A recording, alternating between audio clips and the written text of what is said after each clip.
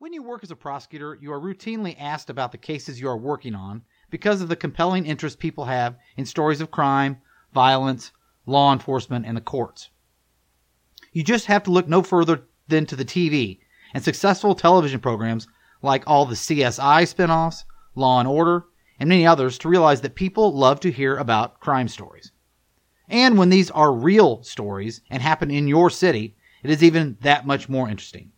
So in many social settings, a prosecutor will find themselves being asked about their cases, other cases in the news, and other areas of their job.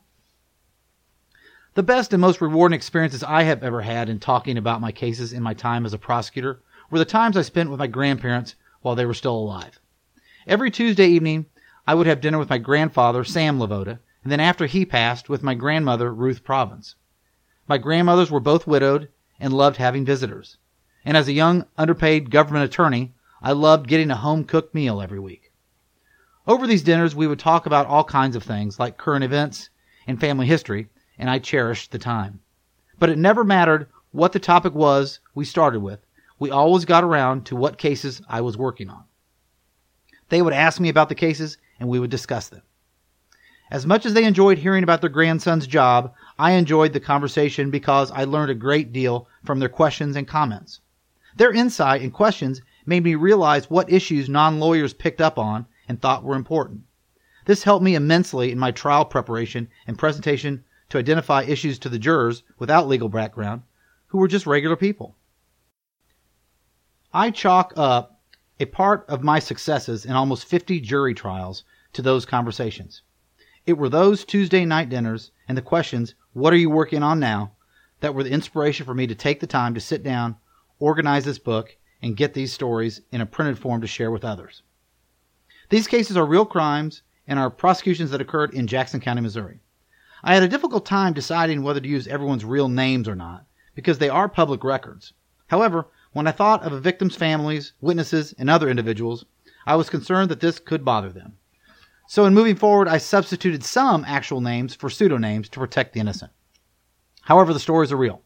The following chapters of real crime come from thousands of pages of reports, hundreds of hours of interviews, and days of trial testimony. I took some literary license to get inside of the head of individuals on their thoughts at the time, just to tell you a better story.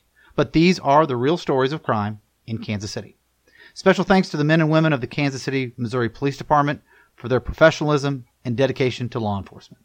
Thank you to Charlie Craven for your work helping me get the real live cases to printed form. And special thanks to the men and women of the Jackson County Prosecutor's Office, where, at the time, they employed some of the best trial attorneys, investigators, and support staff in the country. Enjoy. Chapter 1. The Robbery Gone Terribly Wrong. Drug dealing in Jackson County is a competitive sport, and being good at it takes a lot of expertise and knowledge. However, Dennis Moore had a nose for marketing and a hard-edged personality that kept his clients returning and his business running better than any of his numerous competitors. Moore had a disciplined advertising practice that consisted of a combination of routinely being in the same location for his sales, added with just a little bit of intimidation to his customers. That methodology promoted his product without him ever having to say a word. Dennis Moore was well known in his Kansas City neighborhood. He was a man easily recognized, as he always accessorized himself with red clothing, a flashy car, and his gold grill in the same way a wealthy woman might flash her gaudy diamonds. The ostentatious 24-year-old drove a custom 1971 Chevrolet Impala convertible. He was proud of it because it was built the same year he was born, and he cruised around town with the sole intention of drawing attention. However, despite Moore's daunting yet proficient methods, he wasn't the only drug dealer with gang ties in town, and other dealers and their gang members didn't take kindly to people cutting in on their market. Gang retaliation was an endless cycle. Dennis Moore's in-your-face style worked well for soliciting customers, but it put his competition on the defensive, and when men like this were defensive, it meant there would be violence.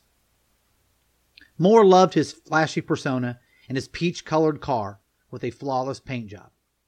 His car and expensive wheels were the envy of many young men on the streets.